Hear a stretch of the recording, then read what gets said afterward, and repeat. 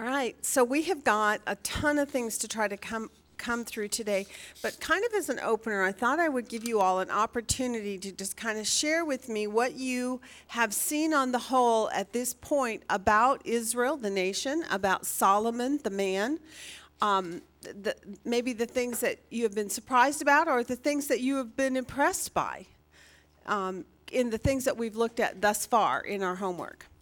Does anyone have some insights they want to share? Some of you have run up to me in church and gone, "What?" So I know you have thoughts. You know, when God spoke, I'm sorry, I didn't even raise my hand. No, that's fine. Of course not. You don't need to. Go ahead. I mean, when God told him what he was going to do, if he'd have been David, he would have gone completely, asked forgiveness, gone into this, repentance. Right.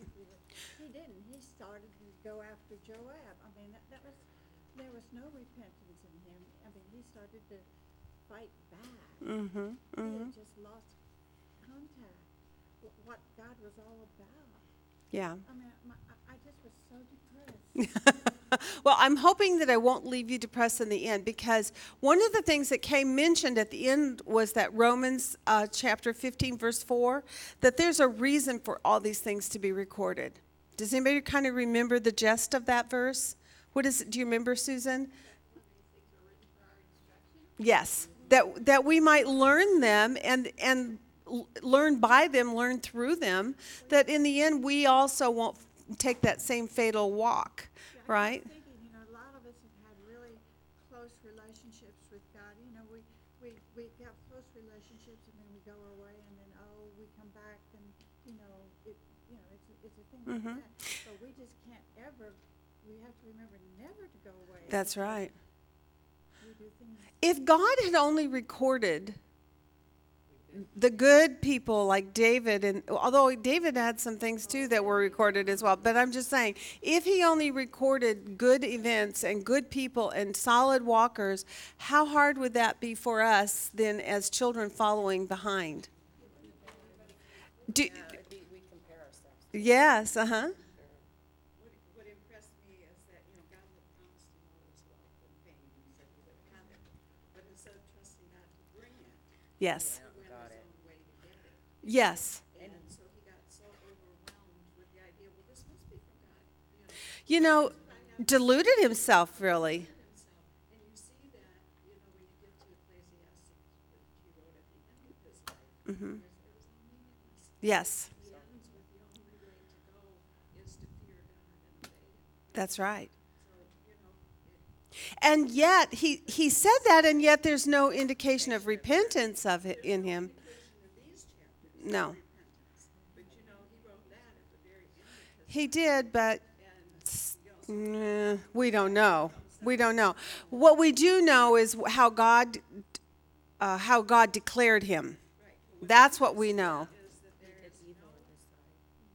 there is no quote from Solomon. There's nothing he said, even though they say his words were wisdom in the history text itself, That's right. because it was worldly wisdom that he was using. Very good, Carrie.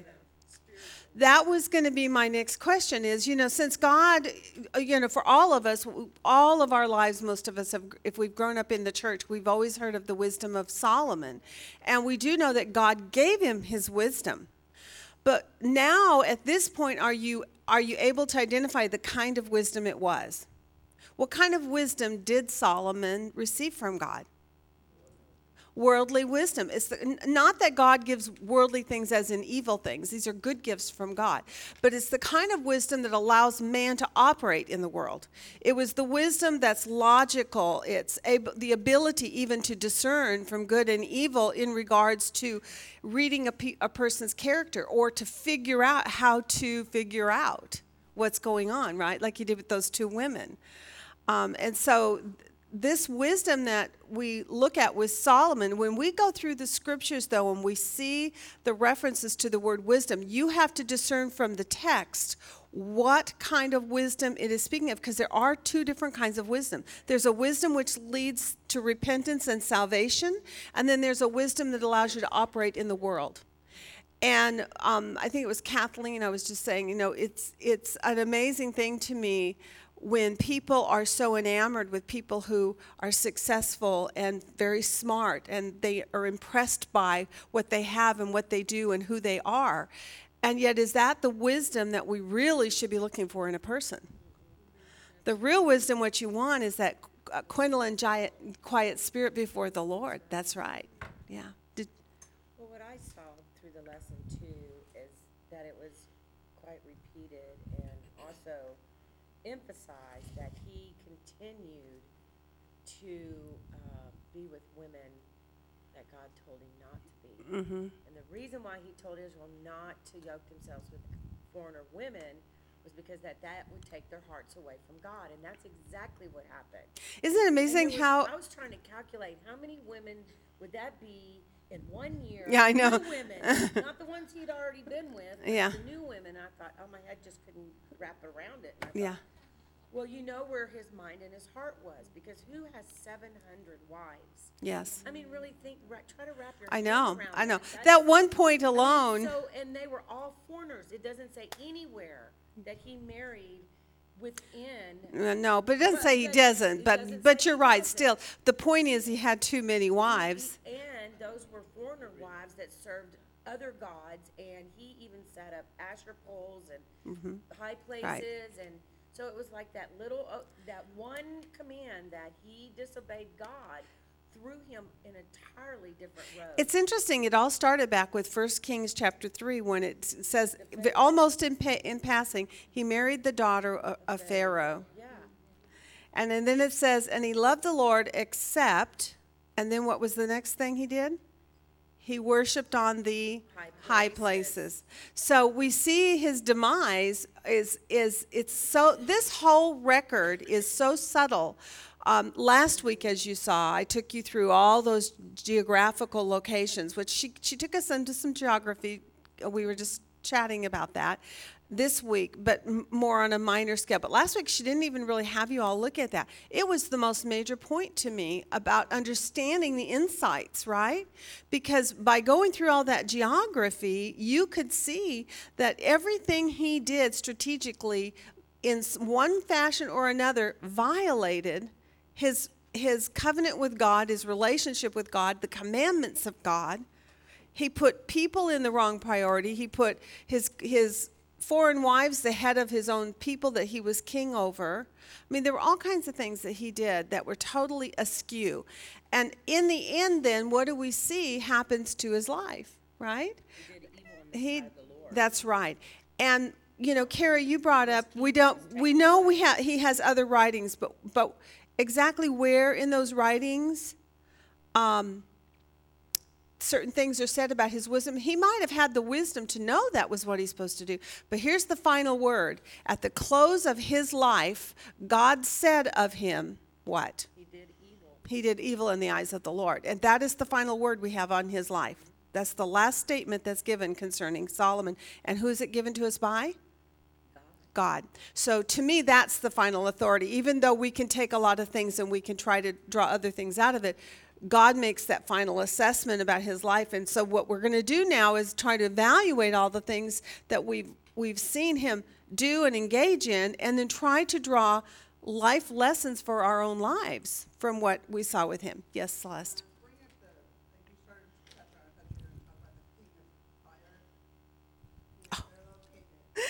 Yeah, we talked about last week, we talked about the king of Tyre a couple of times and how he shouldn't have had this covenant relationship with this king of Tyre, right? Did anybody happen to notice on a map where Tyre is? Oh, good, Martha. Tell us all about this. It's north. It's north and it's on the coastline, but within the boundaries of what land? Israel. So what should Solomon and David have done concerning the king of Tyre? They should have conquered him and taken his land. They should have never allowed him to remain. It's very interesting to me that they allowed another king to stay upon their land, although his landmass area that he was governing over as a king is very small. And that's all true. But it was not a thorn in their side the entire time. When we did our study in Ezekiel, what did we see in Ezekiel about the king of Tyre?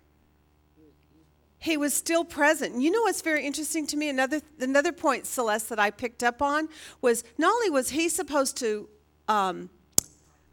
be conquered and removed from the land, and that area, Tyre, should have belonged to Israel. And it would have been as valuable as it was to the king of Tyre. It would have been to King Solomon or to King David as well, right? Or Saul before them. But the other thing is at the end, remember who came in and conquers Israel? Who was it? The Babylonians, right? At the end, yes, in the book of Ezekiel, God sends Babylon, of the Chaldeans, in to basically impose judgment against them for their unfaithfulness, right? Take them into captivity, correct?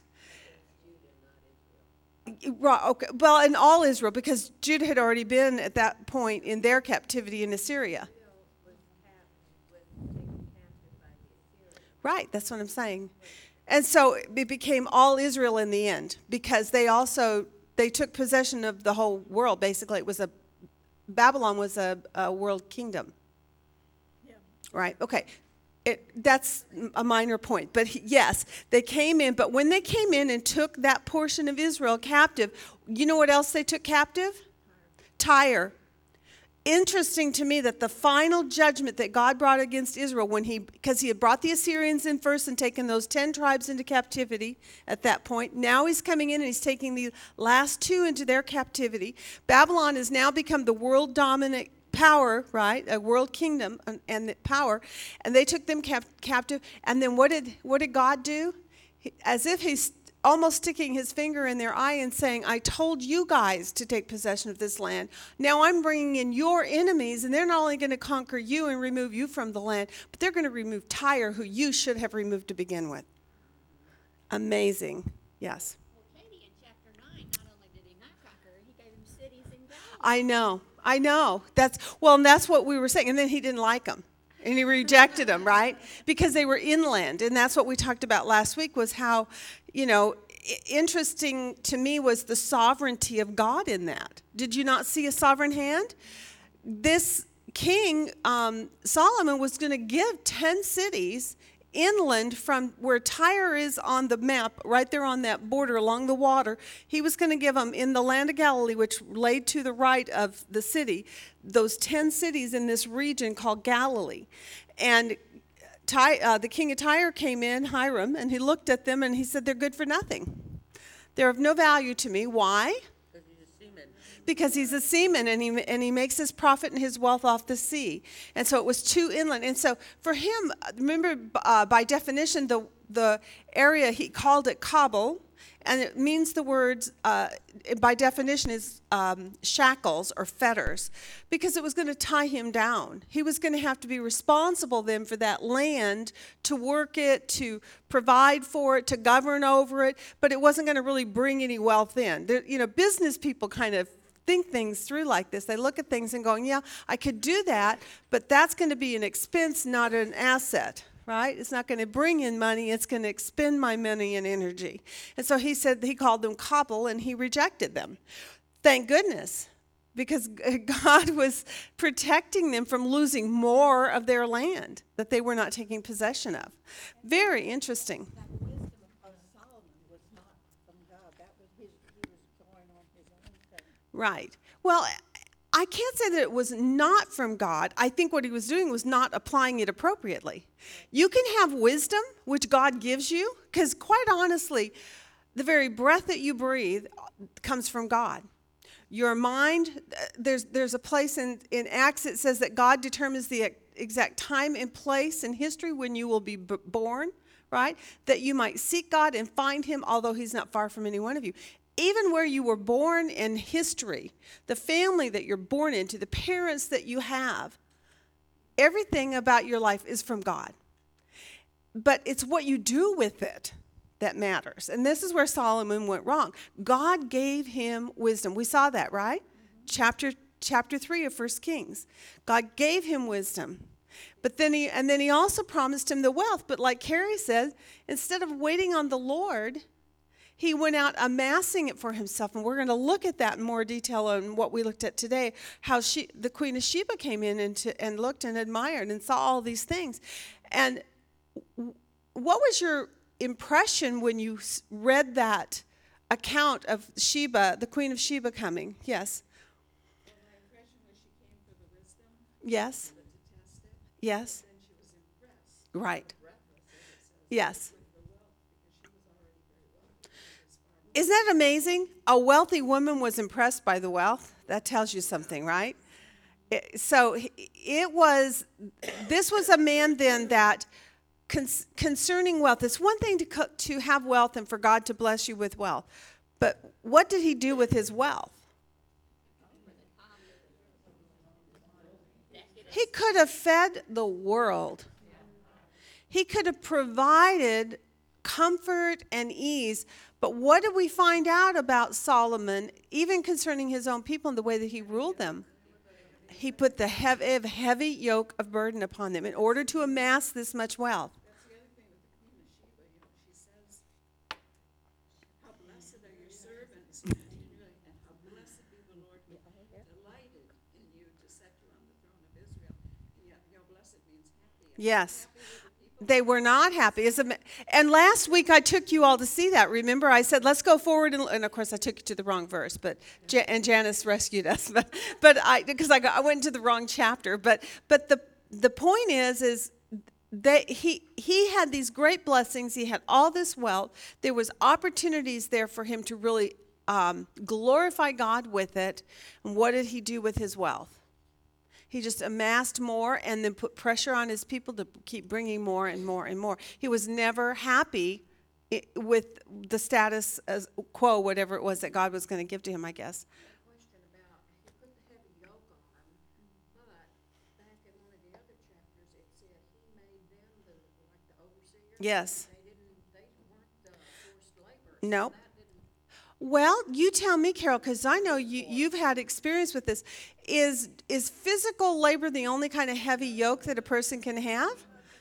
Yes. Taken away from his family, his tribe. Just Of the house of God, but these are temples that he's building to other gods, and we don't have any information that he wasn't a great leader at that time in terms of being able to punish them in that. We don't have any reference. What we know is that he took the kingdom of Israel and made some of them work on things, idols and that, which would have been an oppression to them no matter what. right. And I just think, in my mind, I'm going, I don't do necessarily, I'm not out mowing lawns and working physical supplies in building houses or highways or whatever. But there are times when my workload gets really heavy and I feel a bit of an oppression. I can get wore out because if I am taken away from being able to handle my own home, my own family, my own life, in order to take care of, in this case, it would be the king, then that can become a heavy yoke and a burden. because he was, for each month, the tribe. That's right. Supply all his stuff. That's right. That's like double work, not only for them to supply for their people, but for the king for a whole month. That's exactly right. Over again. That's exactly right. Yes. In the end, when Rehoboam said, you discipline them with whips, I'm going to discipline you with scorpions. he did, and he took them right back to being slaves like they were. Yes, very interesting that he mentions that Solomon actually is made reference. Now, whether it's symbolic or literal, I'm not sure, but probably literal. That those who were not producing enough, were not putting out as they should, were not meeting the status quo that he had given to them. That this is the amount of work that you have to accomplish. Your people have to do this much, and he used whips to keep them in line and to punish them. So he was a harsh king. Isn't that that to me surprised me about Solomon. I didn't realize he was that harsh, but he was so harsh that what happened when Solomon died and his son came up and they went to him and they said, please give us relief from this heavy burden. And when the son said what? No, forget it. What was their response? So, Carol, to me, if I go to my boss and say, boss, this is just too much, I cannot do this much. And he says, oh, you think that's bad? I'm going to add all this. And he piles more on you. And he pushes you to a point where what? What are you going to end up doing? Quitting my job. That's basically, I mean, that's in a very simplistic manner, but that is what, so they revolted. I understand that, I just was thinking they were not the forced No, labor, so. no. But well, because they had their own personal lives and their own personal nations. Well, I wouldn't call them nations, tribes. You know, the tribe of Judah, the tribe of Benjamin, the tribe of Naphtali, the tribe of Ephraim, the tribe of Dan. They each had their own area that they were responsible. And within that, they had their own personal family.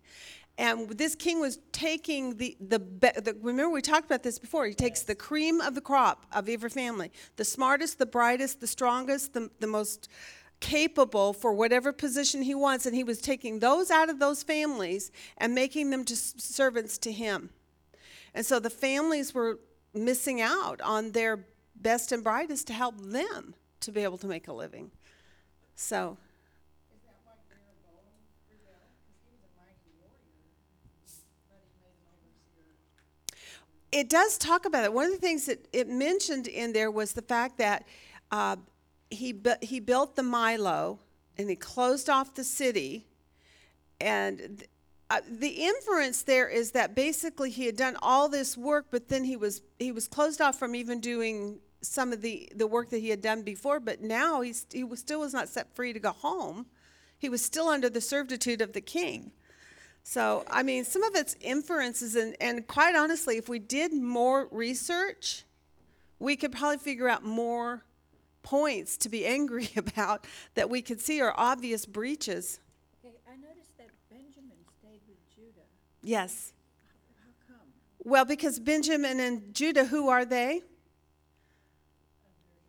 Of the father who? David. They are called the house of David. So Benjamin and Judah were the two that stayed with the house of David. I don't know why. God said, I'm going to rip 10 from your hands. And there's how many tribes? 12. God left 2 in place. Maybe, I don't know what God's thinking was, but I think it has a lot to do with also the alliances of Benjamin and Judah together were very strong. Because Benjamin was the youngest son, correct, of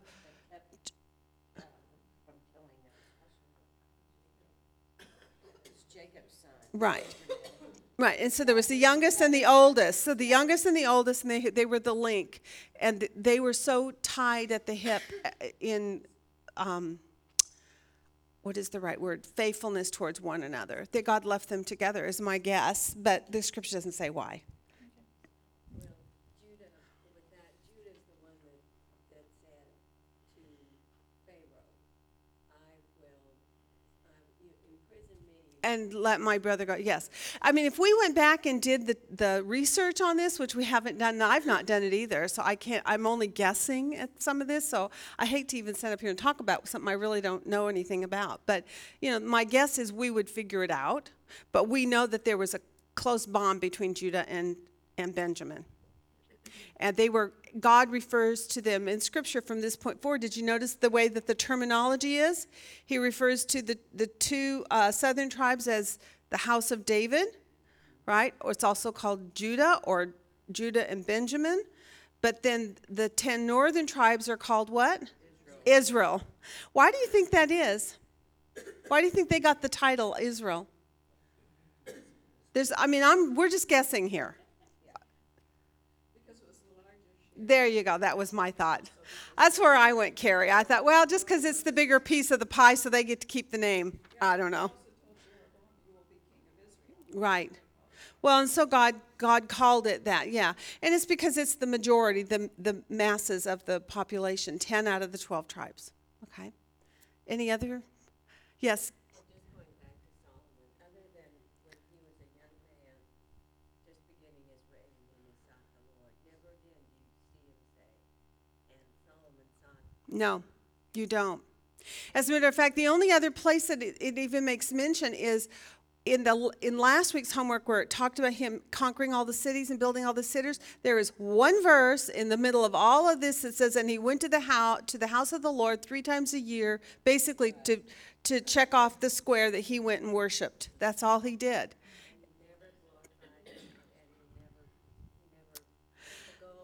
Not yeah. Not in the way that we would like to have seen him now. What to me is interesting is, however, in the end of all this, does God still get glory out of this? Yes, because God gave him the wisdom, and it is world renowned that God gave that wisdom to him. And therefore, when people look at what he did do with the wisdom, the knowledge, in other words, the human knowledge and strengths that he had, they recognize God had done that for Solomon. And then look at what he amassed with it. Look what he did with it. I mean, if you think about that, you guys, for you and I, that's the tip of the iceberg of what God can do in our life if we will seek him. If we seek him for our wisdom, we seek him for the blessings, right? And one day we're going to get the fullness of that when we enter into the gates of heaven.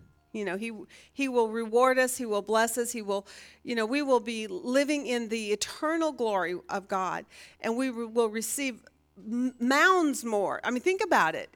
Solomon built stairs with gold, but what does it say about heaven? The streets are of gold.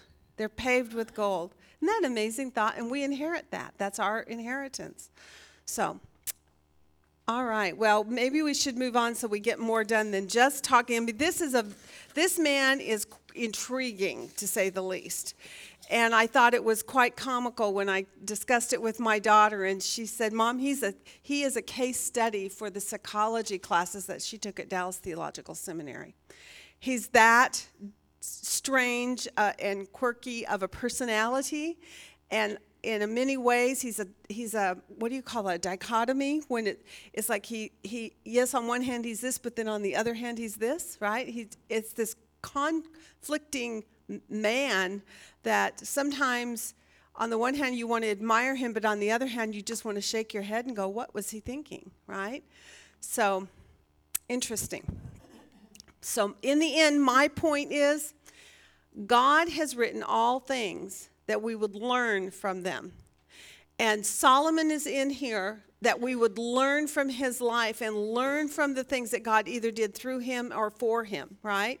And so as we observe him, we can at this point, I guess most of us are just kind of frustrated and disgusted and disappointed, because he's not living up to what our ideology always was. It's kind of like going to Mount Rushmore for the first time. If you've always heard about Mount Rushmore your whole life, you just had this grand idea of it, and you get there and you're going, oh, it's kind of small compared to what I thought. You're not quite as impressed when you go in person. Well, it is, but but I mean, I just remember. The point is, I remember when the first time I went to it and looked at it, I expected it to be much bigger. I don't know why, because in my mind, maybe as a little girl growing up, I just seemed like it should have been much grander. And at the point in my life when I went, I was in my early 20s. I hadn't really seen the world or seen anything great. But in my mind, I had made it magnificently big. And so, yeah. So when I got there, it just seemed smaller than it really was. Although it is a beautiful place. I'm not saying that. So, okay. Yeah, absolutely. And here is my reason why. And I know it is not our job to judge salvation of a soul, right? But it is our responsibility as inductive Bible study students to draw conclusions based on what God says.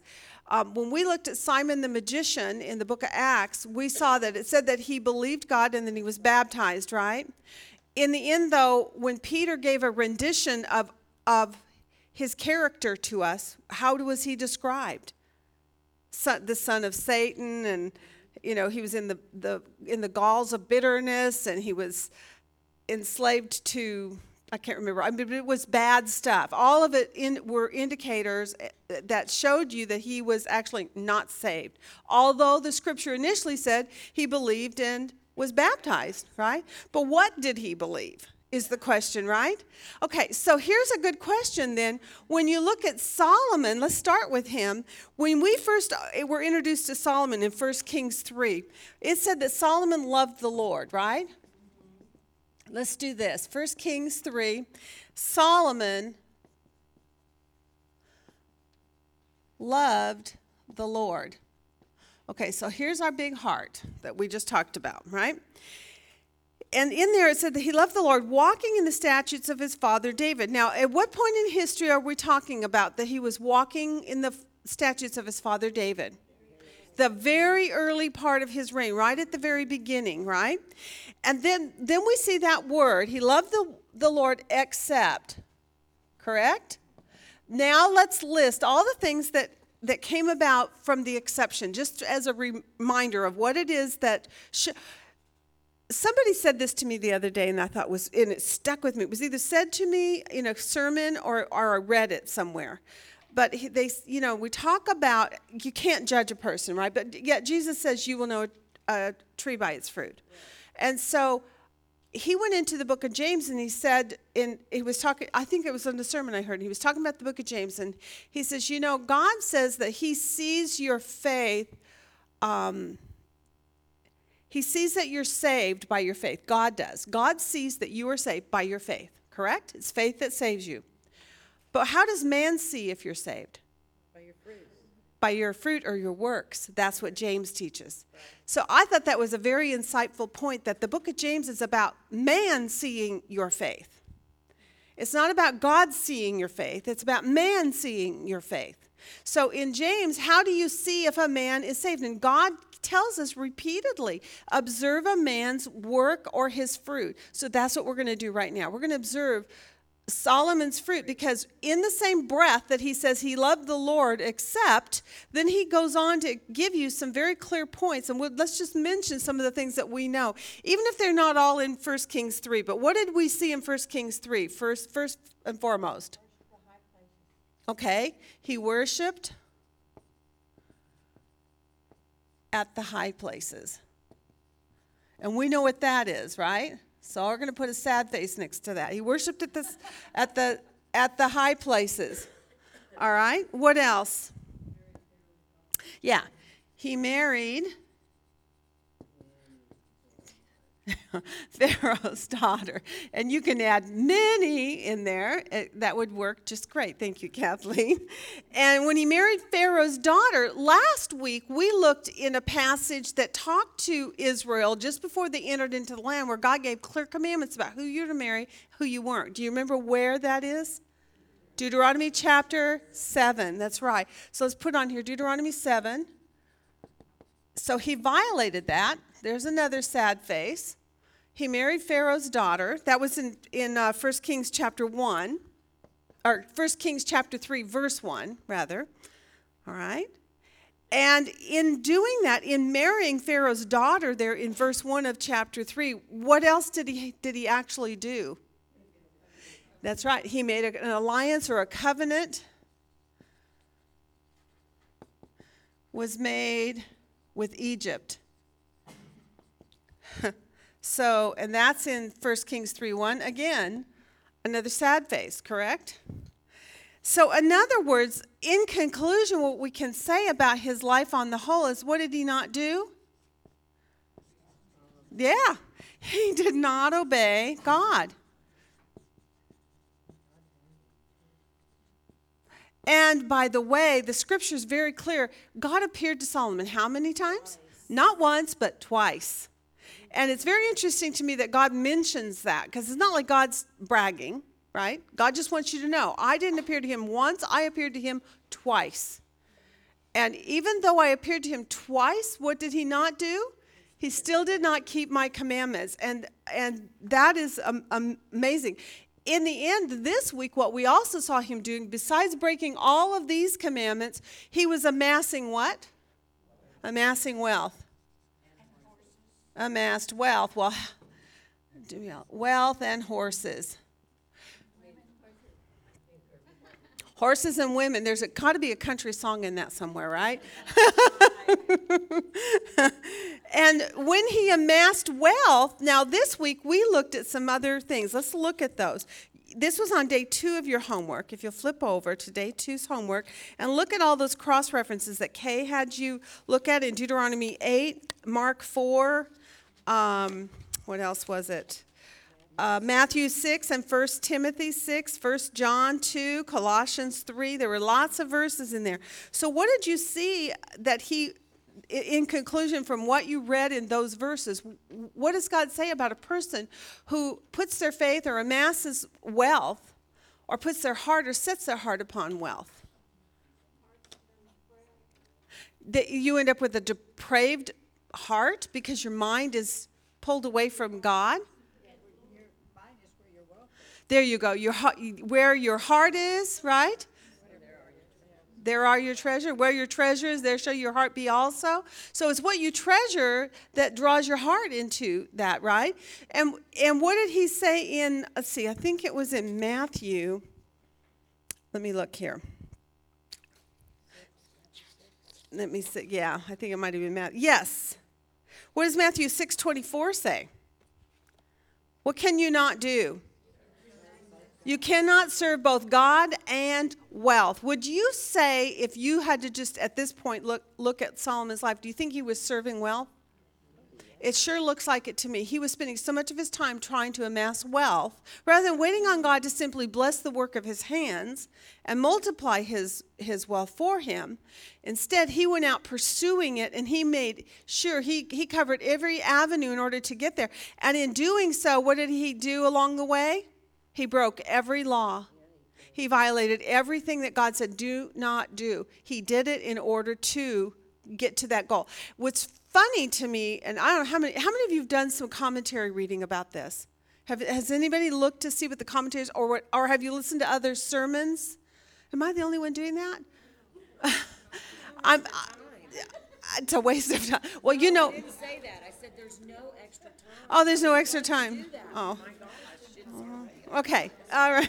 I know. You know what I do? I tend to put it on when I'm traveling, like in my car. I'm going from point A to point B, so I'll put on, instead of music, I will put on lessons of various kinds. And because I like to hear what they have to say. But you know, the assessments of these people about Solomon and his wealth and the horses and the things that I get just tickled because they're going, well, he made this alliance with the king of Egypt. But you know, it was commonplace in that day to do that.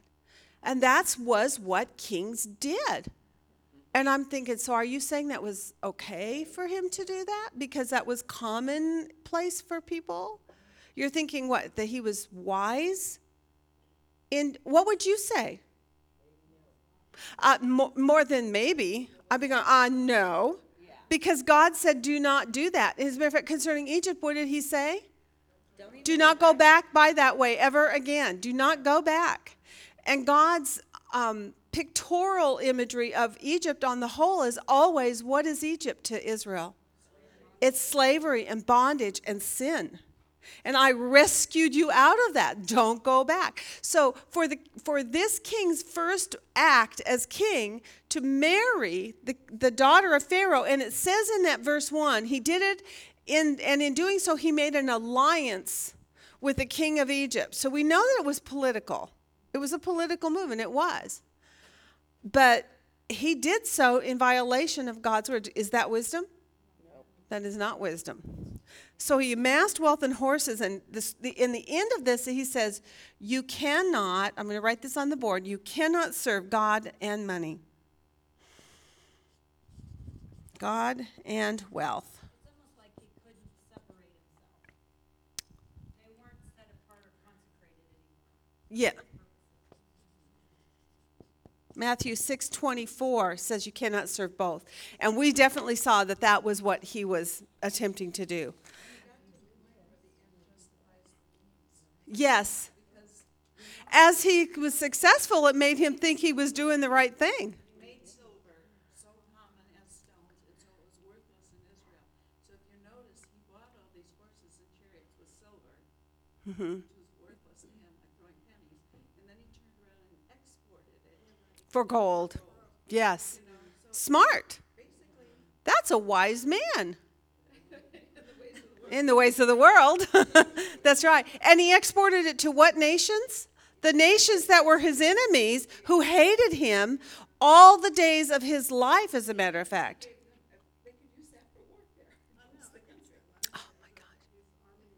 Yeah. I thought it was interesting that because of his wisdom, people came and brought their stuff to him. So had he not tried to amass it, God would have provided Yeah. the wisdom to Yeah. the people. Remember the Queen of Sheba brought Yep. spices and precious Yeah. stones and gold. And then he turned around and gave her twice as much back. He would have amassed gold had he, like you said, trusted.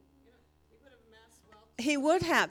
Martha, this is a very, very good point. And I've heard, actually, way back at the beginning, I heard someone say something along these lines. I don't remember who it was, so I won't embarrass you. But someone had said, well, God said he was going to get wealthy, and he promised that he would, so that's how he did it, right? So he just thought he would. Is there an Okay, so is there an application for you and I in our personal lives? Are there promises that God has ever made to you? In your heart, you've just felt that the Lord has said, I'm going to do this for you. I'm promising this to you. And then what do you have a tendency to want to do? Jump ahead of him and go and get it right away. This can go from anything from personal ministry that you have in your heart that you want to do, to something as simple as, a husband or children or whatever. And so instead of waiting on God for him to provide what he wants you to have, we tend to have this tendency of stepping ahead of God. And some of the questions I asked last week, is it okay to do or accomplish good things for God, but to do so in violation of any of the principles of God's moral laws? Can you lie or steal or cheat or coerce other people or situations in order to attain what you're wanting? Even if, there you go. The ends do not justify the means, or the means do not justify the end. Either way you look at it, you have to understand that to God, the most important thing is your moral character, your integrity before God. That's why he keeps saying, walk before me in this manner, right? And for Solomon, he said, as your father David. Now, we know David made some mistakes, so he's not talking about people that are perfect. But what is he talking about? Now, we looked at Proverbs 30, right? What did you see in Proverbs 30?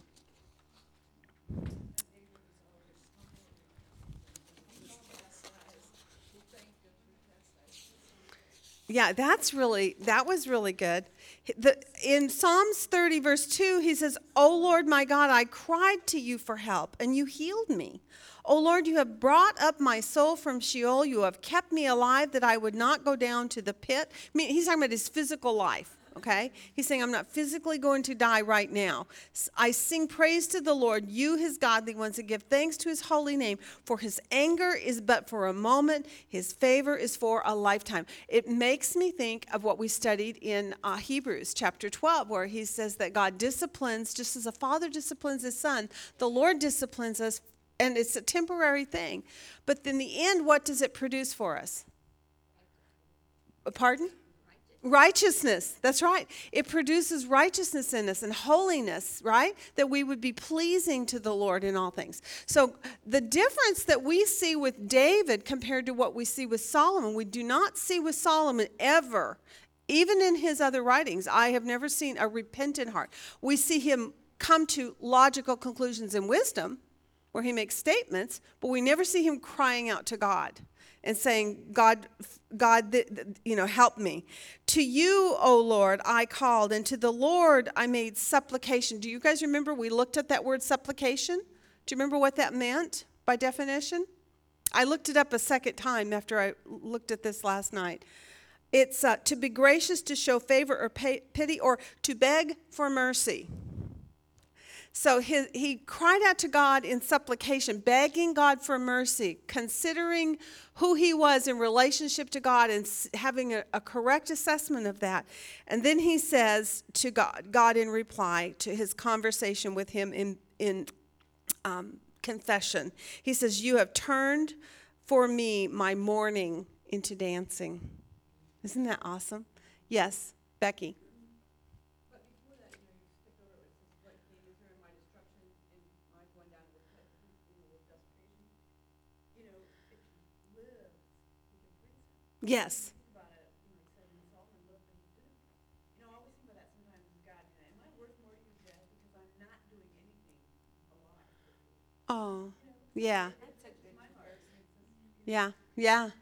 And that would be a very good self-examination question for every one of us to evaluate our own life and say, Lord, is my life glorifying you, or would it be better that I be dead? Now, that brings in that subject of people who sin unto death. There are some people who do have sinned, so much sin in their life to the point that God then takes their life. Because if you become such a,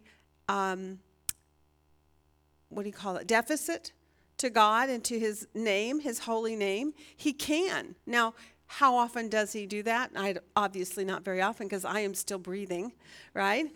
But yet he can. And so the warning is there in Scripture, and we see records of times when he has done that. We see Ananias and Sapphira were a very good example of that, where God said, you have shamed me, and I am birthing something new here. This is profoundly important that the church understand their relationship with me and how I expect them to behave, right? And lying to the Holy Spirit is not okay. And so he took their life. So, yeah, but David's question is, what profit is there in my blood if I go down to the pit? And he's actually, in a way, he's convincing God that his life from this point forward, because of his repentance, because of his recognition of sin in his life and his confession of it, he's saying, I am still of value to you, God, because in my confession of my sin, then I can go on praising you, and I will make a course correction. The thing that I think is most amazing with God is his sovereignty over all this. And God's will, this is something I wanted to bring up this morning. Let's do it really right now, because there's a few verses we did not do in homework. But people talk about this all the time. There's his perfect will, right? And we're going to contrast that with his permissive will. And we're going to look at a couple of verses real quickly, you guys. Someone look up Exodus 23, or off the top of your head, what do you know Exodus 20, verse 3 is talking about? Those are the 10 Commandments. So what do you think is being spoken of in the very beginning? His perfect will. And what is his perfect will for us? That you shall what? That's right. Well, yeah, that's in the Matthew verse. Or Mark. In Mark 12, 28, 29, Jesus reiterates it, and he says, you shall love the Lord your God with all your heart, with all your soul, with all your mind, and with all your strength. So Jesus reiterates it, he restates it, and that is God's perfect will, right? He has a perfect will for us. So his perfect will is, you shall have no other gods before me.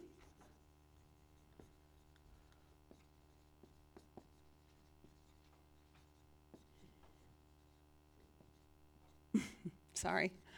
Okay, and that's in Exodus 20, verse 3, basically. It's Katie's conclusion of it. And in this one, that you shall have no other gods before me, is in Matthew and in Mark. You shall love the Lord your God.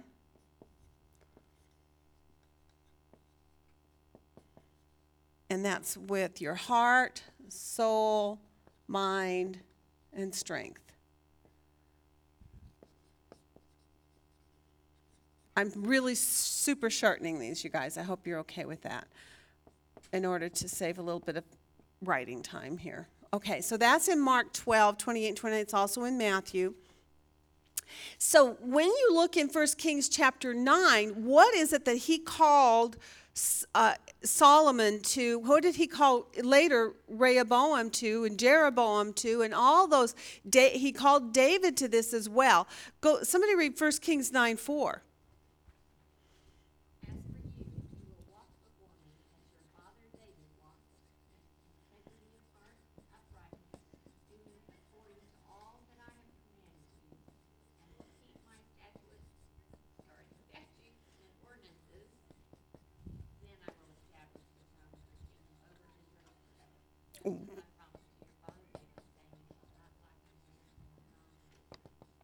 All right. So God's perfect will is laid out. Do you think God's perfect will today has changed in any manner? Well, the Mark passage shows us that it has not. God establishes from the beginning. He wants to love you with all your heart. He wants you to put no other gods before him. You shall have no other gods before me whatsoever. And in the case of wealth, we came to see through our cross references that wealth can become what? It can become your God. And if that's the pursuit of your heart, where your heart is, there is where your treasure is, or where your heart, how does that go? Where your heart is, there shall your treasure be. No, where your treasure is, there shall your heart be also. I see my dyslexia throwing me back again. Okay, so his perfect will for you is that you are to put him first in your life. Now, we also have to remember there is his permissive.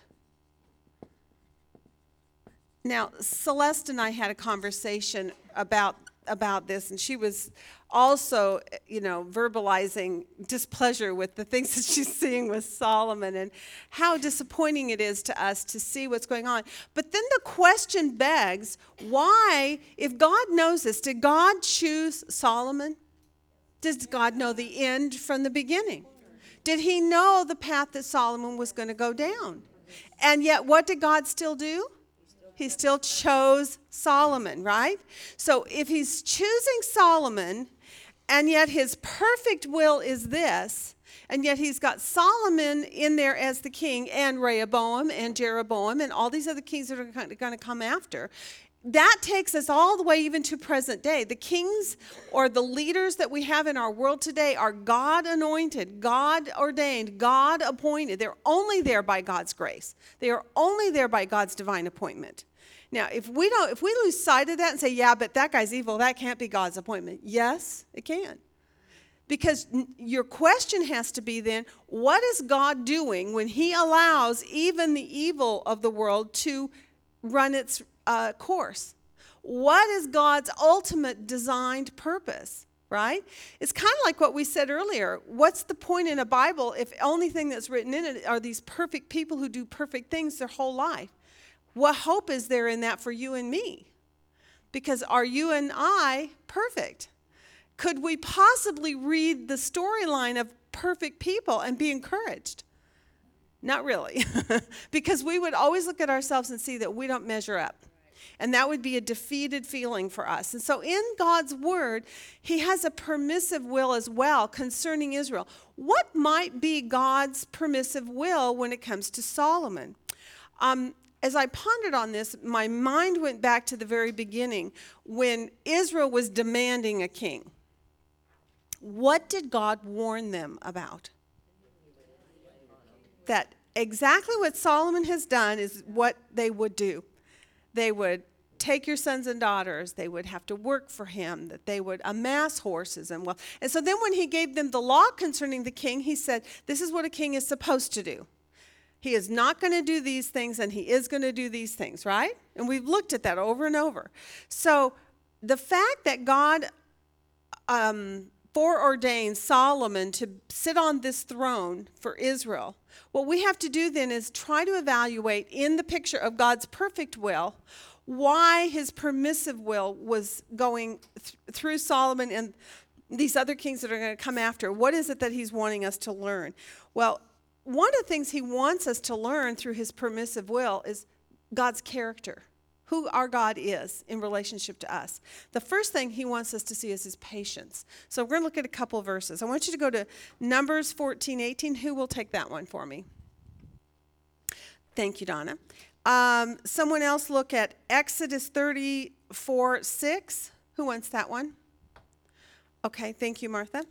And along with that one is also Nehemiah 9:16-24.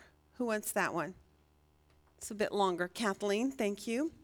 And one more, and that's going to be in Deuteronomy 8:2. I love this one. Who wants Deuteronomy 8:2? Martha, thank you. Two Marthas and a Mary, right? No, we forgot our Mary. Okay. All right. Okay. Who said they would do Numbers 14:18? Thank you, Donna. The Lord is slow to anger and abundant in loving kindness, forgiving iniquity and transgression, but he will by no means clear the guilty, visiting the iniquity of the fathers on the children to the third and fourth generation. So in there, what do we see then about God's patience? His permissive will is that God is slow to anger, right? But then it goes on and it gives us more insights about God and his permissive will too. What else does it say?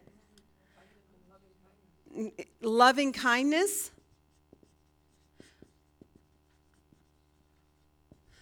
Loving kindness is God's heart, right?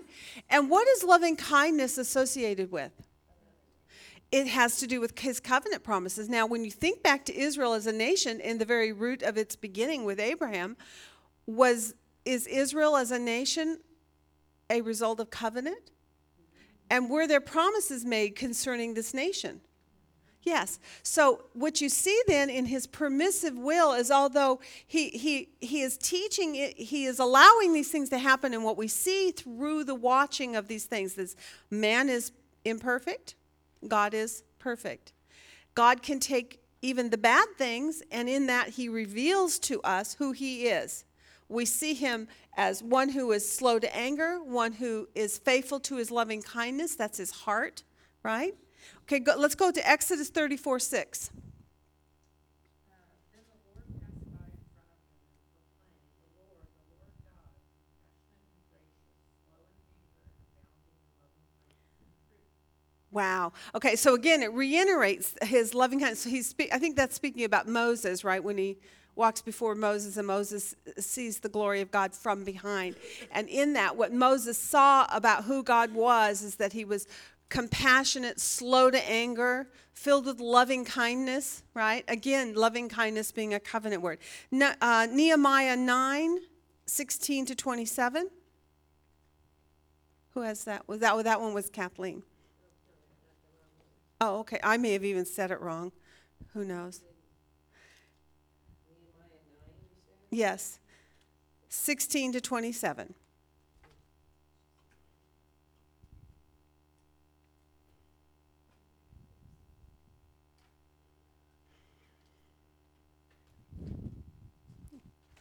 Should we skip it? Okay, go ahead. Yes. That would be, but they, our fathers, acted arrogantly. They became stubborn and would not listen to your commandments. They refused to listen and did not remember your wondrous deeds which you had performed among them. So they became stubborn and appointed a leader to return to their slavery in Egypt. But you are a God of forgiveness, gracious and compassionate, slow to anger and abounding in loving kindness, and you did not forsake them. Even when they made for themselves a calf of molten metal, you said, this is your God who brought you up from Egypt and committed great blasphemies. You, in your great compassion, did not forsake them in the wilderness. The pillar of cloud did not lead them by day to guide them on their way, nor the pillar of fire by night to light for them the way in which they were to go. You gave your good spirit to instruct them. Your manna you did not withhold from their mouth, and you gave them water for their thirst. That's good. One of the reasons I picked that verse is because not only does it show again the loving kindness of God, the compassion of God, the patience of God, but it does so by actually speaking about Israel as a nation and the things that they did to defy God and to rebel against God, even when God was keeping them in the wilderness all those years, even when he was providing them manna, providing them water, providing them a guidance through his pillar of light and pillar of fire, the cloud and the fire. So God's patience in that, and yet Israel's constantly rebelling, and yet God was patient. And one of the reasons I also picked that verse out is because he makes mention of the golden calves. Do you remember what we see at the end of our lesson this week with Jeroboam? What does Jeroboam do? This is what led you out of Egypt, even though it was God. In this passage in Nehemiah 9, he says it is God that led them out of of Egypt and led them through the wilderness and led them by the pillar of light, right? For the next chapter to take, I'm sure God's going to take him out. I hope it's quick.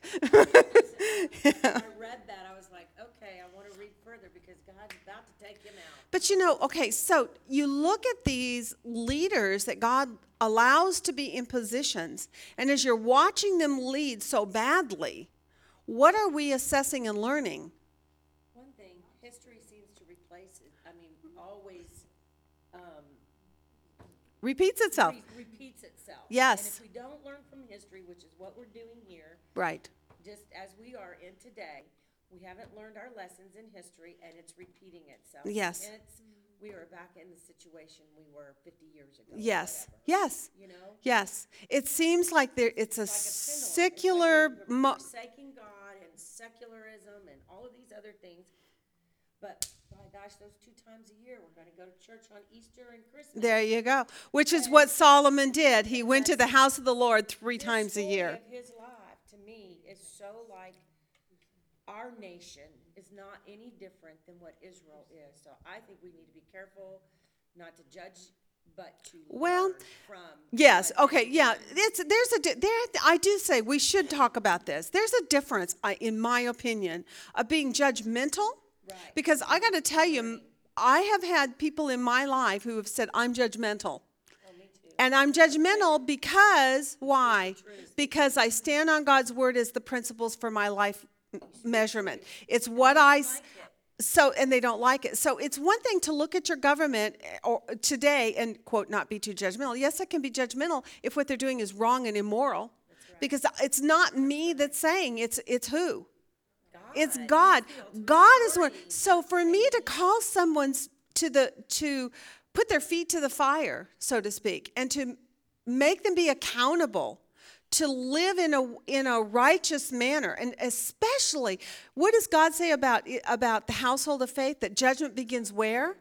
At home. At the household of faith. It belongs first to the church.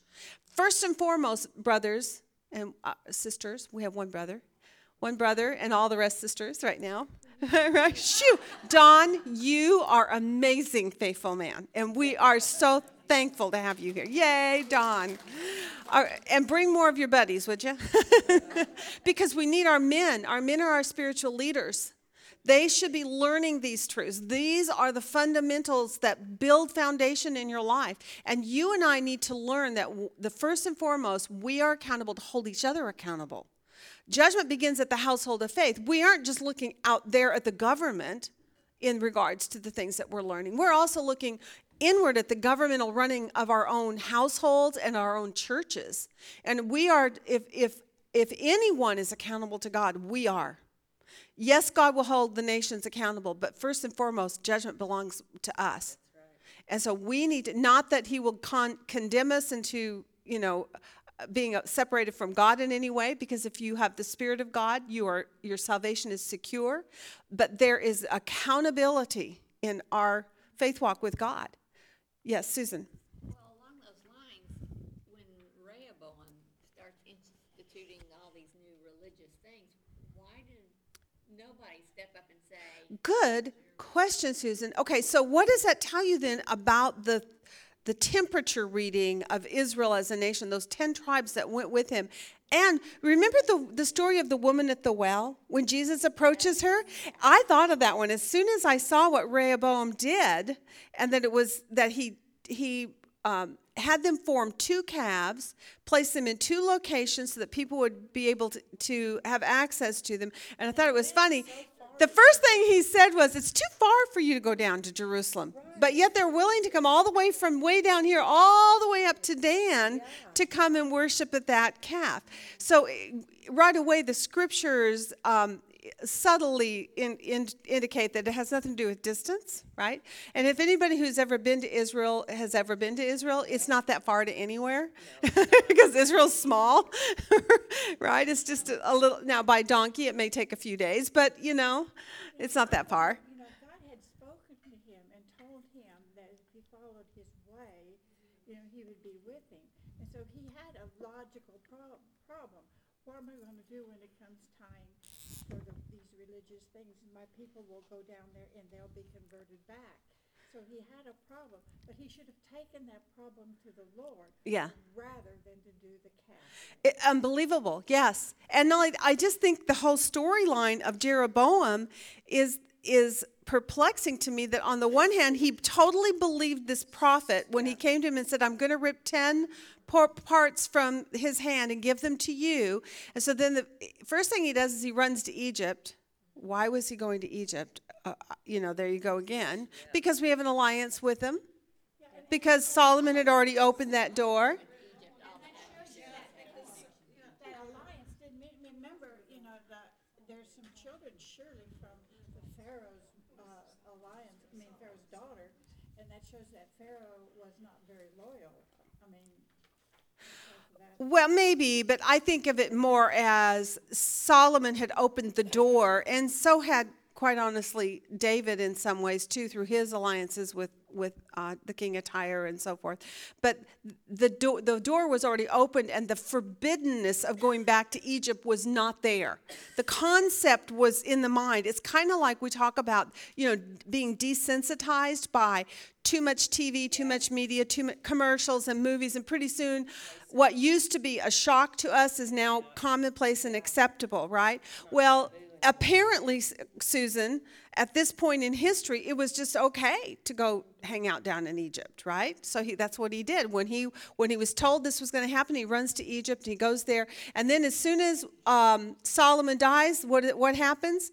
They bring Rehoboam back up from Egypt and say, or Jeroboam rather, back up from Egypt, and I know. I wish those two names were not so close together.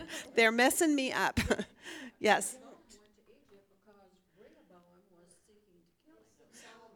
Solomon. Yeah.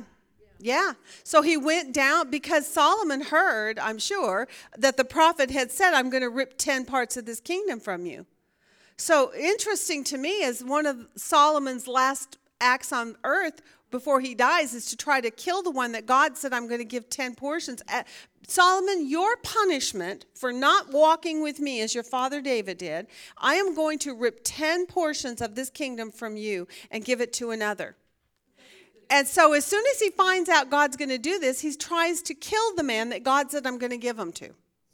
So then the guy runs to Egypt. Reminds me of Saul when he pursued after David in that incident. Yes. Yeah. So that right there tells you where his heart is. That's exactly right. And that's what I'm saying. So when we look at Solomon's demise, we are seeing that he loved the Lord. And so, yes, for me, Kathleen, I would color in this heart black. Because in the end, what we saw in the conclusion of it was it First Kings? I'm looking for... 11:6, there it is, yes. 1 Kings 11, let's go. 1 Kings 11:6. It says, he did evil in the sight of the Lord. The Lord was angry with Solomon because he did evil. Yes, and that's 9. Mm-hmm. Oh, is it verse 9, not 6? No, it's 6 and 9. 6 says he did evil, and 9 says Okay. the Lord was angry. Okay. In the eyes of the Lord. So that is God's last word concerning him. And so when we looked at the comparison, the contrast of that is his father David. And we saw Psalm 30 show us a repentant heart. And we saw faithful walking. Even though he failed along the way, we also know that he was repentant when his sins were brought to his attention or when he realized he had his sins. What kind of hope does that give you and I? Sure. So what does that tell you for you and I then? So we have a God, he has promised. We see the first thing about his permissive will, we see patience. We were going to look at one more verse. It was Deuteronomy 8:2. I love this verse because it's an awesome one. I'm sorry, Martha, I messed you up, didn't I? Yes, if you've got it. Yeah. You shall remember all the way which the Lord your God has led you in the wilderness these 40 years, that he might humble you, testing you, to know what was in your heart, whether you would keep his commandments or not. Okay, so what is the reason then that God allows some of these things in the world? Why does God allow evil? Why does God allow bad rulers? Why does God even allow you and I sometimes to walk in a wayward manner? He's testing us and ultimately it's to bring us back. But he's testing to see whether or not we will be faithful to him. So the journey of our faith walk, the journey that we go on in this life that we're in, is all about God testing to see, will you be faithful to him? When you are sick, when you have lost loved ones, when your money is gone, when you are at the base of just agony in your heart and despair, are you cursing God or crying out to God? Right? Are you digging your heels in deeper and continuing to walk in disobedience, or are you repenting and turning around to go the other way? And that's the distinguishing difference between Solomon and his father David. So if we were to had that chance. Another one is that God is slow to anger and great in power, but by no means he will leave the guilty unpunished. We saw that back in the Nehemiah one that we looked at. It's also in Nahum chapter 1 verse 3 if you want to look at that. That God is patient, he is just, righteous, right? We don't have time to look at all of these things, but Nehemiah 9:30, it says, the Lord bore with Israel for many years and admonished them by his Spirit through the prophets, yet they would not give ear. Therefore, God gave them into the hand of the people of the lands.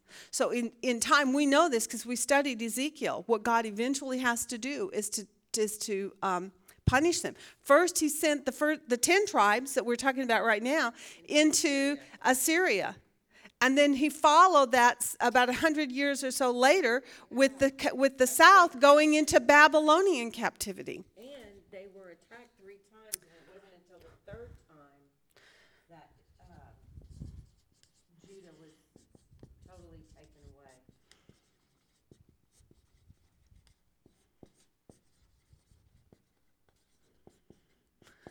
Okay, he's checking to see if our heart belongs to him. That was in Deuteronomy 8:2. Okay. Then the last thing is it talks about his covenant keeping in Nehemiah 9:31. Nevertheless, in his great compassion, he did not make an end of Israel or forsake them, for he is a gracious and compassionate God. So we do see God intervening at periodic moments with these kings, and we're going to see more of it as we move into these other kings, how God is going to respond to them and to their poor leadership. But he does not ever forsake his covenant people, Israel. He's setting things up in history for remnant. And one of the things that I think is really interesting is when we were studying Ezra, remember the people who had seen the temple before wept uncontrollably Yes. for what they lost. Yes. And when we were reading these chapters and I was doing my homework, I was struck by, even though we're talking about these things, there was a beauty that the people recognized that God had done for them that they just threw away. Yes. And that it was just gone. But we don't have any pictures except for a throne of ivory and, Right. you know, what did it look like? We have the written record is all we have, and all we can do is imagine. But the imagining was really revealed to us most clearly with what Sheba says, I think, the record of what the Queen of Sheba. As was said earlier, the Queen of Sheba, who in her own right was wealthy, right? And she comes in to test the wisdom and the knowledge of Solomon. And when she arrives, she sees the grandeur, the luxury, the wealth, the excessive glory, basically, of this whole kingdom. And she is totally breathless. Breathless. I thought that was a perfect word, because that really does tell you everything. I'm right there. And even if you don't, if the written record isn't detailed enough, the fact that she was breathless tells you something, right? And I think it is good to note, this is the house of the Lord that we're talking about. Yes. That he willingly walked away from after he built. Yes. And you know, I think that for me, that's something, you spent your life building something and then to turn. And How quickly he turned also is amazing. What do you think was the crack in the door which gave Satan the basically the foothold in his life? The woman. The woman he married in defiance. It makes me, you guys, you know what though? This makes Genesis chapter 6 makes so much more sense, where it says that the sons of God married the daughters of men, whomever they chose. It was an act of willful defiance against God's law. Now, we know that we didn't have the written law as we know it today yet, but obviously, because of the fact that it shows a defiance of willfulness, there was a known law by them that they were not to marry the daughters of men, that they were to marry, in other words, be equally yoked, as the New Testament teaches us, that believers are to marry believers. Your believing sons and your believing daughters are only to date and marry those who are believers. Because what happens when you don't? Bad company corrupts good morals. And it tends to go that way rather than the other way. It rarely goes the other way. Now, there are the exceptions to the rule. I get that. But it is pretty rare. And so in the Noah account, what happened? The scripture says, in the end, the world became totally corrupt. Totally corrupt. So that God wiped out every man and woman and child on the face of the earth, except for those that were in the ark. That is a lesson to have learned. Okay, so we have just, righteous, and he is a covenant keeper. All right, so I just kind of wanted to bring this part up because I've had conversations with a few of you, one of you more often than others, but about this conflict of feeling about why does God allowing this? And the one point that came to me real clearly this week was there is God's perfect will and there is his permissive will. Repeatedly over and over in this book, God presents, and he does so again with Jeroboam. Did you notice? Offers to him the same covenant. Jeroboam, if you will follow me, if you will walk in the ways of David, that's right, then I will keep your throne. I will protect your throne. I will keep you on the throne, right? Yes. Again and again, God's character is, come to me, I want to. Yes. Even when there's defiance, and you know what's to me amazing is God does that even though he knows the end from the beginning. He knows where they're going. He knew where Solomon was headed. He knows where Jeroboam is going, where Rehoboam is going. He knew where David was going. And in all of those cases, he gave equal opportunity. It's an equal opportunity faith system. He wants all to come to him and none to perish, no, not one. So he keeps offering and offering. He's patient. He's long-suffering. He's faithful to his covenant promises. Yes. One thing that God has said since the very beginning with Abraham is that his name might be known among the nations. And Sheba comes because Yes. of reports of his fame concerning the name of the Lord. That's right. So they knew that And so God was accomplishing exactly what he wanted to do. And with that point in mind, Carrie, what does that tell you about even our world today? Why do you think the world today is so venomous against Israel as a nation? What do you think is at the heart of it in your assessment? Jealousy? Okay, they're God's people.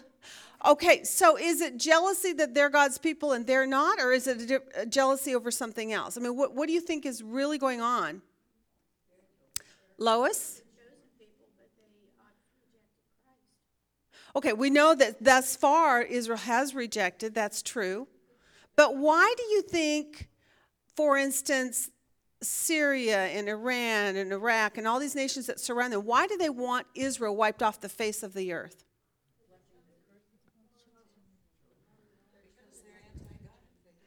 There you go. That's the heart of it. Because the world is anti-God. If they can destroy Israel, what do they do to God's promise through Israel as a nation? They think that they're going to stop God. Okay, this is kind of the picture of Solomon. Solomon found out that God was judging him and that he was going to give 10 of the tribes to Jeroboam, right? And so what did he try to do? Tried to kill him because he wanted to stop God's judgment of ripping this. Who can stop the hand of God? It's just so futile thinking. It is. Yes. Jeroboam was the servant of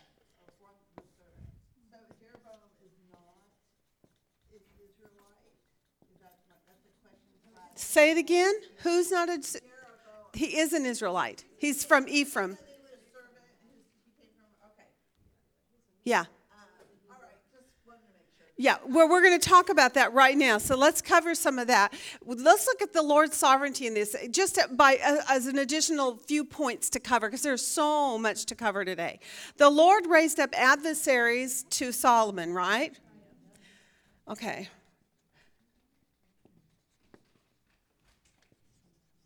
Now, who is he raising up adversaries to? Against Solomon. I just want you to make sure you see that very clearly. That God raised up, because again, it's what is God saying about someone that matters, not what we assess from other things that we read. But what is God saying? God says he did evil in the eyes of the Lord. God says he did not walk in the way that his father did. God says of him, I'm going to raise up adversaries. God says, I'm ripping 10 of these from your hand. So what we're seeing then is how God did this. How did God raise up adversaries? Well, the first one was a man named Hadad. Right? Now we're in 1 Kings chapter 11. And Hadad is an Edomite, right? We see that in 1 Kings 11, verse 14. So what did we learn about Hadad? I'm not going to write all this on the board. I just want to talk it through. Egypt when he was a young boy. Okay. Why had he fled to Egypt? Because their tribe was to be wiped out. Okay. Who was going to wipe his tribe out? Or who did wipe his tribe out? Joab, it did. And if you look it up, David also, right? So David and Joab. Joab was the commander of David's army, and David. So in a good way, I mean, he was doing, I guess, the wiping out. But it's very interesting because Edom is where? Outside of, thank you, Carrie. That was my point. I was hoping someone would pick up on that. It's interesting to me that Edom, if you remember, I think last week, I might have this wrong, someone correct me if I am. But God had his hand of protection upon Edom, right? Absolutely. God said, don't touch these people. When you come through this land, you're not to force your way through.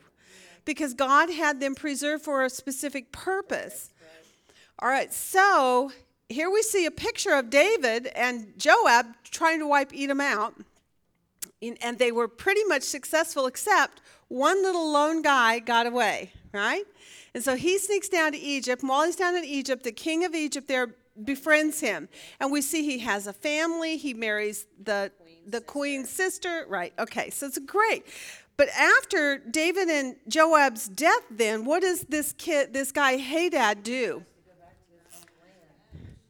He attempts to return and to basically for revenge, number one, probably, but also to do what?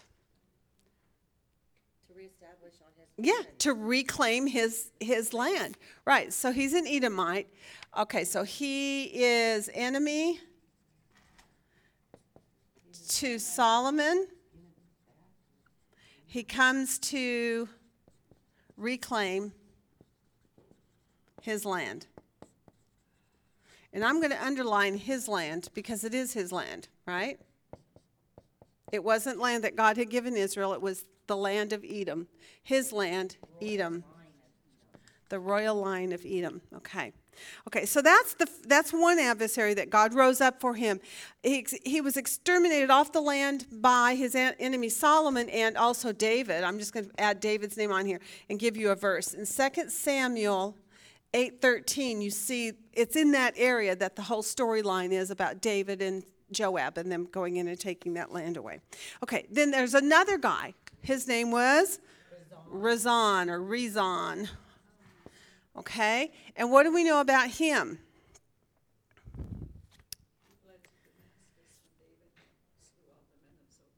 Okay, so, and where is Zobah? Here's another problem. It's in Syria, right? Very interesting. It's in a certain portion of Syria, but he was a servant to the king of Zobah, which was Syria, and he had rebelliously fled from him. So that's who he started out with. So which is kind of gives you a little backdrop to this man. He's even rebellious against his own leader. So this guy's got a lot of rebellion in him. First he was rebelling against his own king, and then when his own king got killed, then what? He rises up because he is a strong leader, apparently, and he's capable of getting people around him to follow him. And now he becomes, I love the title. What is he the leader of? A marauding band.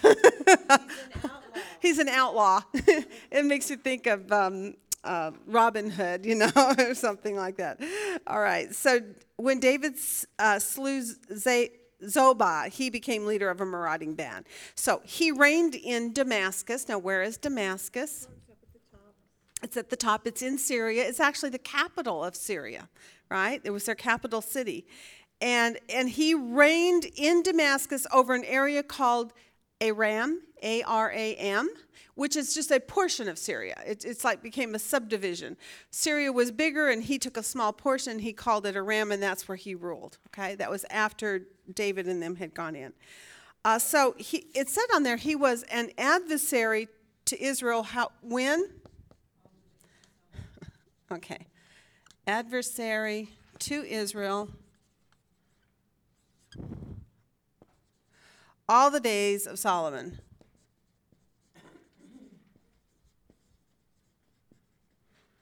This just really, to me, was quite interesting, just to see how sovereign God is on this. That first of all, in both cases, these were nations and lands that were not given to Israel as their own. They don't take the lands that are theirs, but then they're trying to take lands that aren't. And this is a mystery to me, but it's true. One was Syria, one was Edom, north and south. In the middle is Israel. That was supposed to be the land in which King Tyre rested on, and they let him stay there. Does this make sense to anybody? No. Okay.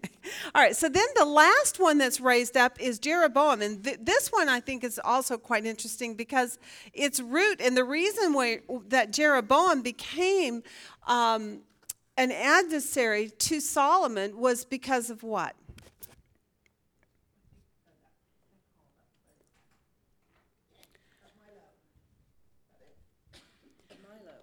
That was cut off. Okay, well, but it just kind of gives you a backdrop to who he is, right? In there. It's very interesting. This is in verse 26, 27, and 28. The first thing we learn about him, he's an Ephraimite. So he's from Ephraim, right? And how else is he described? A valiant warrior. Industrious. And therefore, because he was recognized as being capable of being a good leader, what happened with him? He was put in charge of forced labor. Again, we see a perfect example of, again, what the king does. He finds the best, the strongest, the most capable, and he procures them for his own uses. And that's what he did with this man.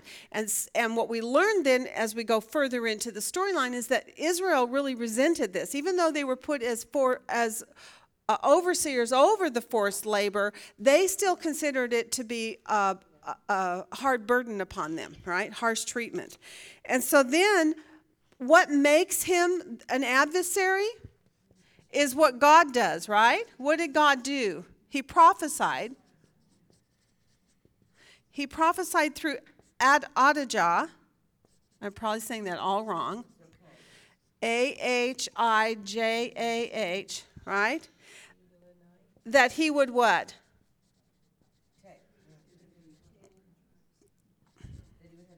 Yeah, that he would receive 10 tribes to rule. And so that made him an enemy. And that was in verse 31 of 1 Kings 11. I love this part, and this is going to go back to the sovereignty of God, or even to the character of God, his permissive will. It reveals to us these things about him, that he's patient, just, righteous, a covenant keeper. But here what we see is in 1 Kings 11, look at verse 38 to 40. Somebody read that.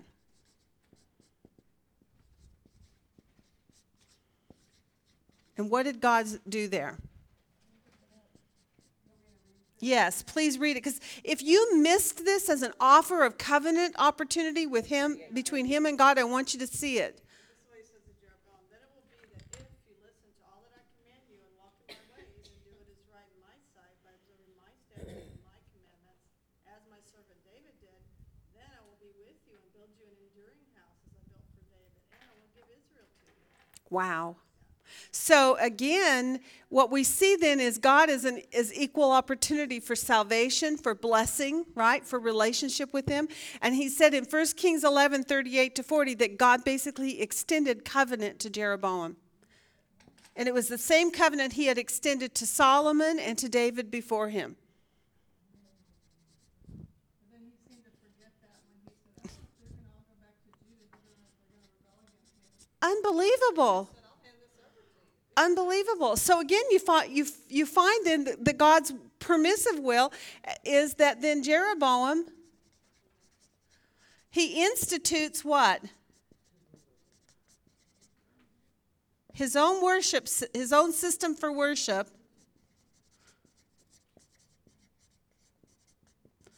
Outside of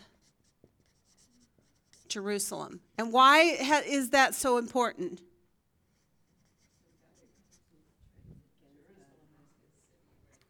This is the place in which you shall. This is the place I have chosen. This is where you shall worship me, right?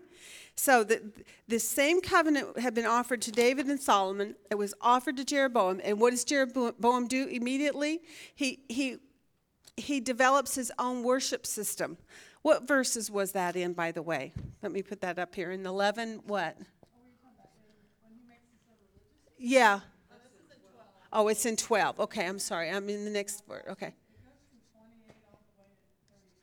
28 to 33. Okay, I'm just going to get the right verse on there. 1 Kings 11, and then in chapter 12, then he goes to show that his first response to God is, let me just make my own system of worship. And by the way, when he makes this system of worship, he creates he creates calves out of gold again. What does he say about those calves? They were what delivered their people out of Egypt. The calves, the golden calves were. Now, if anybody knows anything at all, for us, we all know this storyline. You go back to the golden calf story, and what happened? God destroyed many of them because of their worshiping of this golden calf. It was not good. And if you know the storyline before, we looked at some of these other verses in Nehemiah and Deuteronomy and Exodus and so on. You go back and look at the storyline. Who led them by a pillar of light and a cloud of mist? God. It was God that was leading them. And yet Jeroboam's first response to God's offer of covenant was to develop his own worship system going back to the golden calves of Egypt. Which, by the way, where had he just come out of? Egypt. So what had he been re-exposed to? Idolatry. What a mess. I'm a little depressed. So in order to get us out of this, okay. Yes, from bad to worse. And we didn't cover everything like we normally do, systematically going through, but we did a lot of discussion. I think we covered a lot of it. But I have a great article here that I thought kind of did a really good job of summarizing Solomon. I want to read some of it to you. But before I do that, I just want to give you, here's an FYI. On your sheet when you get it, you'll see this FYI. I want to show you. These are dates that are given. And there's a website, it will be on your chart when I send it out. It said John MacArthur's ministry on there, so I'm assuming that must be who put this out. But it's only by rule of thumb, okay? So nothing specific here. First, I want to tell you, Solomon ruled from 971 to 931. So that gives you a point of reference, okay? From 971 to 931. And now these are the approximate dates for his writings. Okay, we're going to look at Song of Solomon. And they have on here 971 to 965. So do you see where that is in relationship to his ruling? He wrote it very early on, shortly after the Lord gave him his gift of wisdom. And then Proverbs was also 971 to 686. So that one is a real, I bet that was supposed to be 986. Sorry. Yeah, it's a typo. I got to fix that on my. Okay. And then, okay, so, okay. I'm just going to put the first part. 971, and I'll have to check I'll go back and check my sheet. I wonder if my other sheet has it. Hold on a second, because I have the whole sheet right here. Maybe I've got it correct there.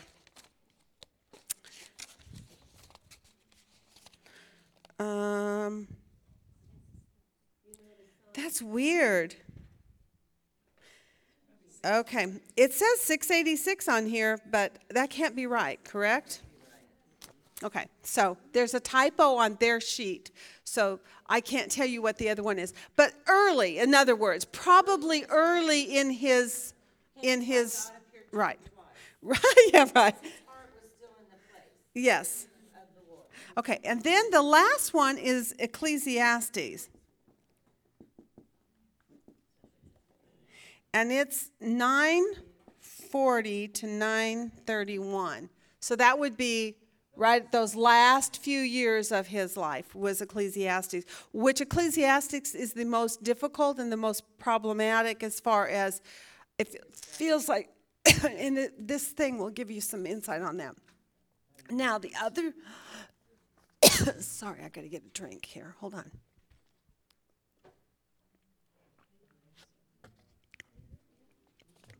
All right, the other thing I wanted to show you was the writing of these other books. 1 Samuel, 2 Samuel, 931 to 722. 1 Kings, 2 Kings was 561 to 538.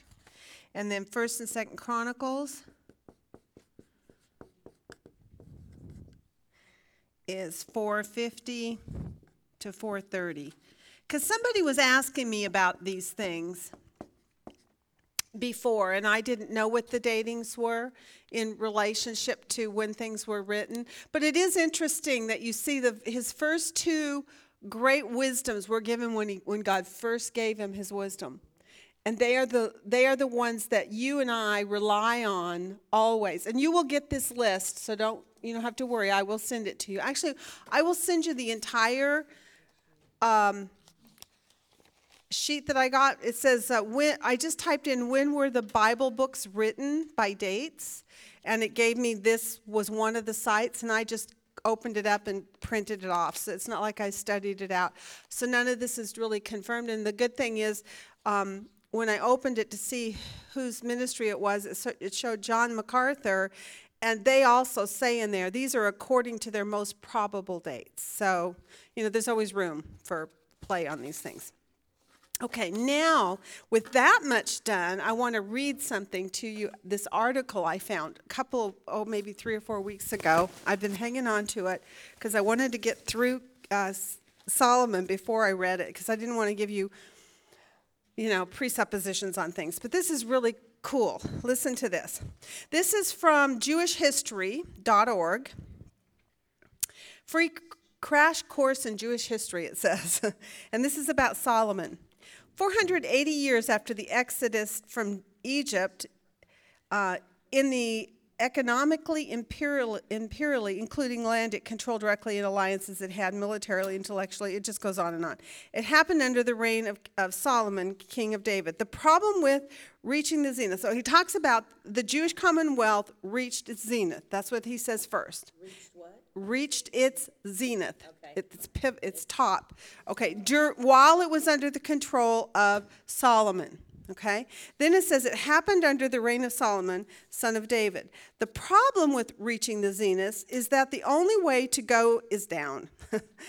Once you're at the top, where else is there to go but down, right?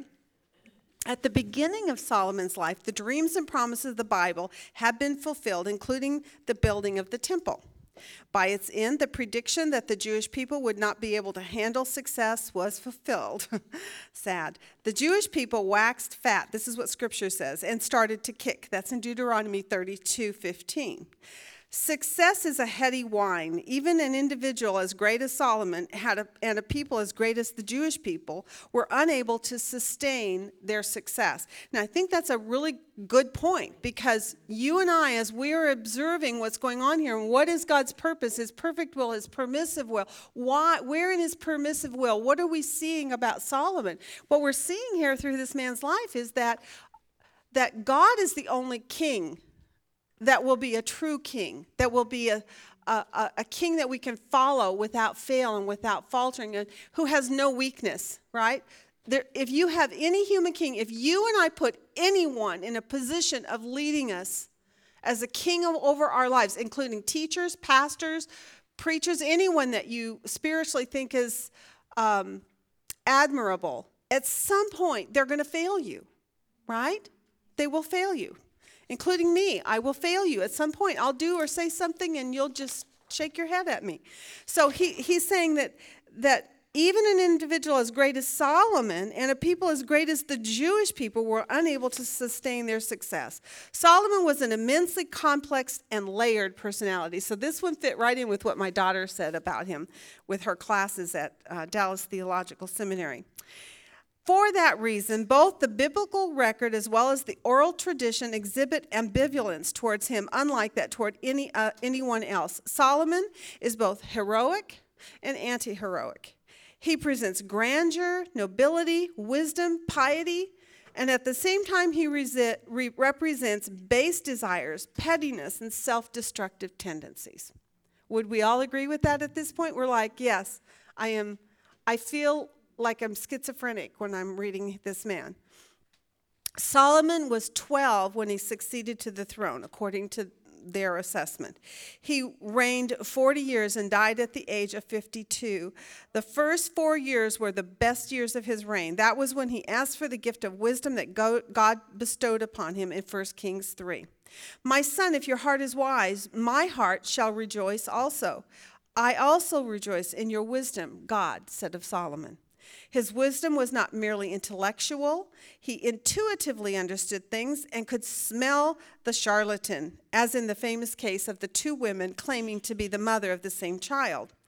Tradition teaches that the wise men of Athens, the Greeks, were indirect disciples of Solomon. He taught them mathematics, engineering, philosophy, and other abstract, theoretical, esoterical subjects that the Greeks later became famous for. Isn't that interesting? He was one of their original sources for this great wisdom. Solomon had a profound influence upon everyone that came to meet him. Monarchs arrived from all over the world to see his advice and test his wisdom. The Queen of Sheba was one of them. She traveled from far away and asked him to solve riddles, which he promptly did. And even as a teen, Solomon was recognized as the world's preeminent man of ideas and thoughts. The problem with such greatness is that it causes one to believe in oneself. Yeah.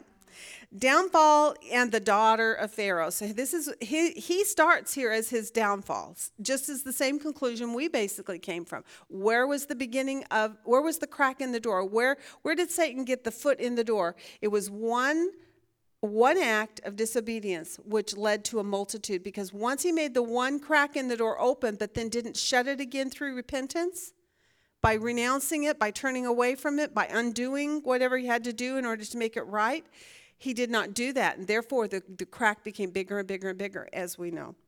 The beginning of his demise came after 4 years as king, when he married the daughter of Pharaoh. It was a politically expedient move, as many of the marriages in the ancient world were.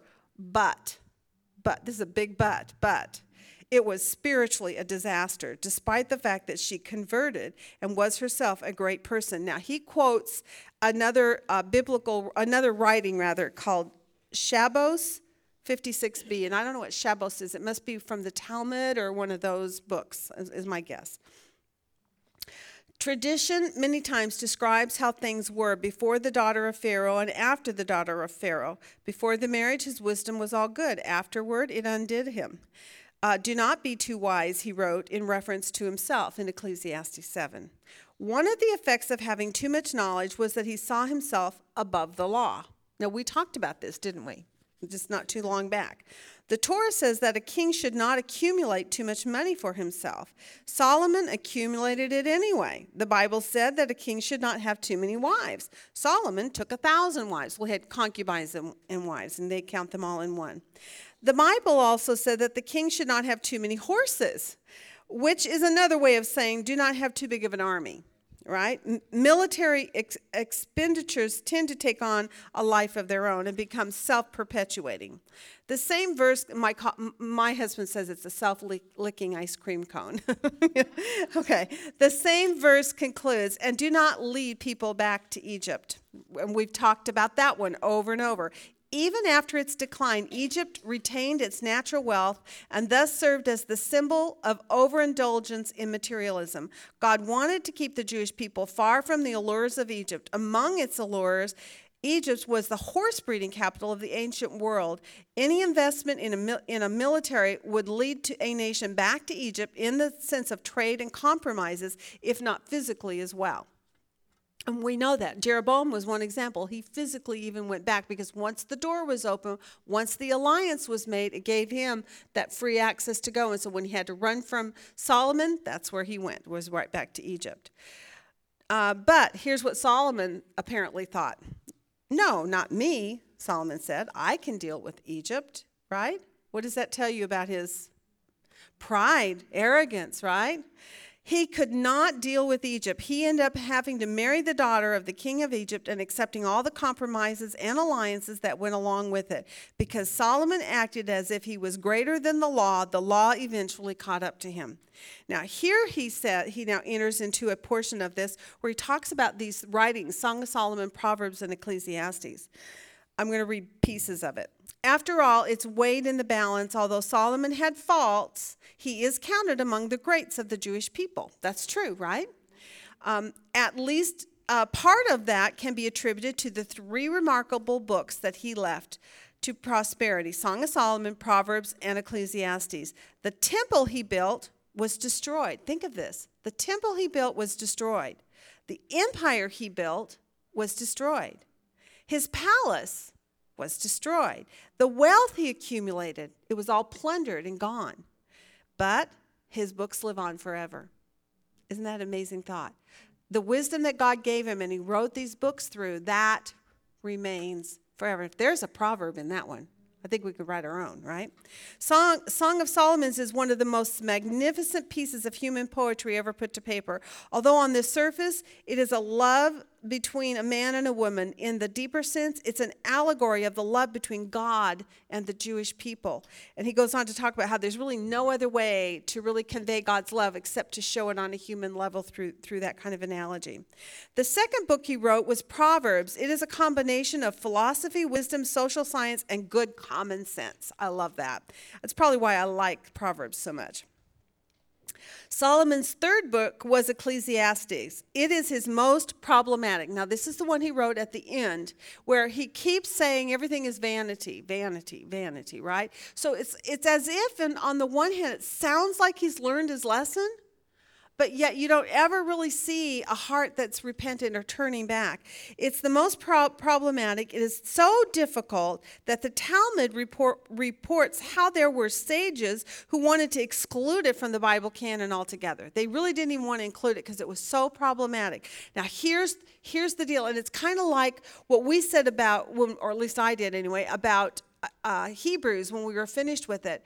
In order to get a good grip on the book of Hebrews, you really have to do the entire book first, then start evaluating it. If you've done the whole book, you get the picture of what's going on in this book, that it's a sermon, and that he's reaching out to a congregation, and that it's evangelical in its nature, and therefore the way that he states things can have to be parsed out through an understanding that he's reaching both some who are saved and some who are not, and he's just literally making fact statements, right? Well, Ecclesiastes apparently is similar to that in that you have to do the whole book first, then go back and start trying to draw your evaluations, or you're going to miss the whole problem, the whole point. He says, on the surface, the book has many contradictions. If one takes verses out of context, it sounds like he is saying things that are heretical. Heretical. Thank you. I knew that was going to happen because I read it exactly. Okay, the book has to be taken as a whole or it is easily misunderstood. He goes on and expounds more on that. The book of Ecclesiastes, Solomon plays the devil's advocate, so to speak. For every philosophical theory, he describes the philosophical theory and sometimes may even seem to indulge in it. Nevertheless, he points out its weakness, its fatal flaw, and in the conclusion that it is vain and empty. I think that's a good point to remember. You might want to make yourself a note in your book of Ecclesiastes. What the end of this whole thing is that what he is doing is he's looking at these other ways of viewing the world that you're in and the life that God has given you. And he's saying they're all vanity if you don't start from the place of true knowledge of God. Right? The last line reads, the end of the matter, after all that has been heard, fear God, keep his commandments, for this is the whole duty of man. That's how he ends Ecclesiastes chapter 12. After we have considered everything, Solomon concludes that we are left with faith. There is no philosophy that answers everything. A person has to have faith. We are not privy to all of God's ways or answers. All right, then he says after the aftermath. At the end of Solomon's life, the Jewish empire began to split. He lost control of his wives who took over. Now, this I did not know, and he's pulling this from extra biblical things, I think. According to Jewish tradition, he was driven from the throne and replaced by a pretender for years while he wandered in exile. Now, I don't know if that's true or not. Scripture does not record that, but that's what this person says. And then he says his end was not heroic. In that regard, his story served as a forerunner of the impending doom awaiting the Jewish commonwealth. And I think this is true. He's in a way, he's an allegory for what's going to happen to the nation on the whole. The Jewish people never again attained the stature, either spiritually or materialistically, that they attained at the beginning of Solomon's reign. Instead of becoming strong and united, the Jewish kingdom became weak and divided until its ultimate destruction. That was Solomon's story. Wow, huh? Whew. Good little article, though, wasn't it? It kind of pulled everything together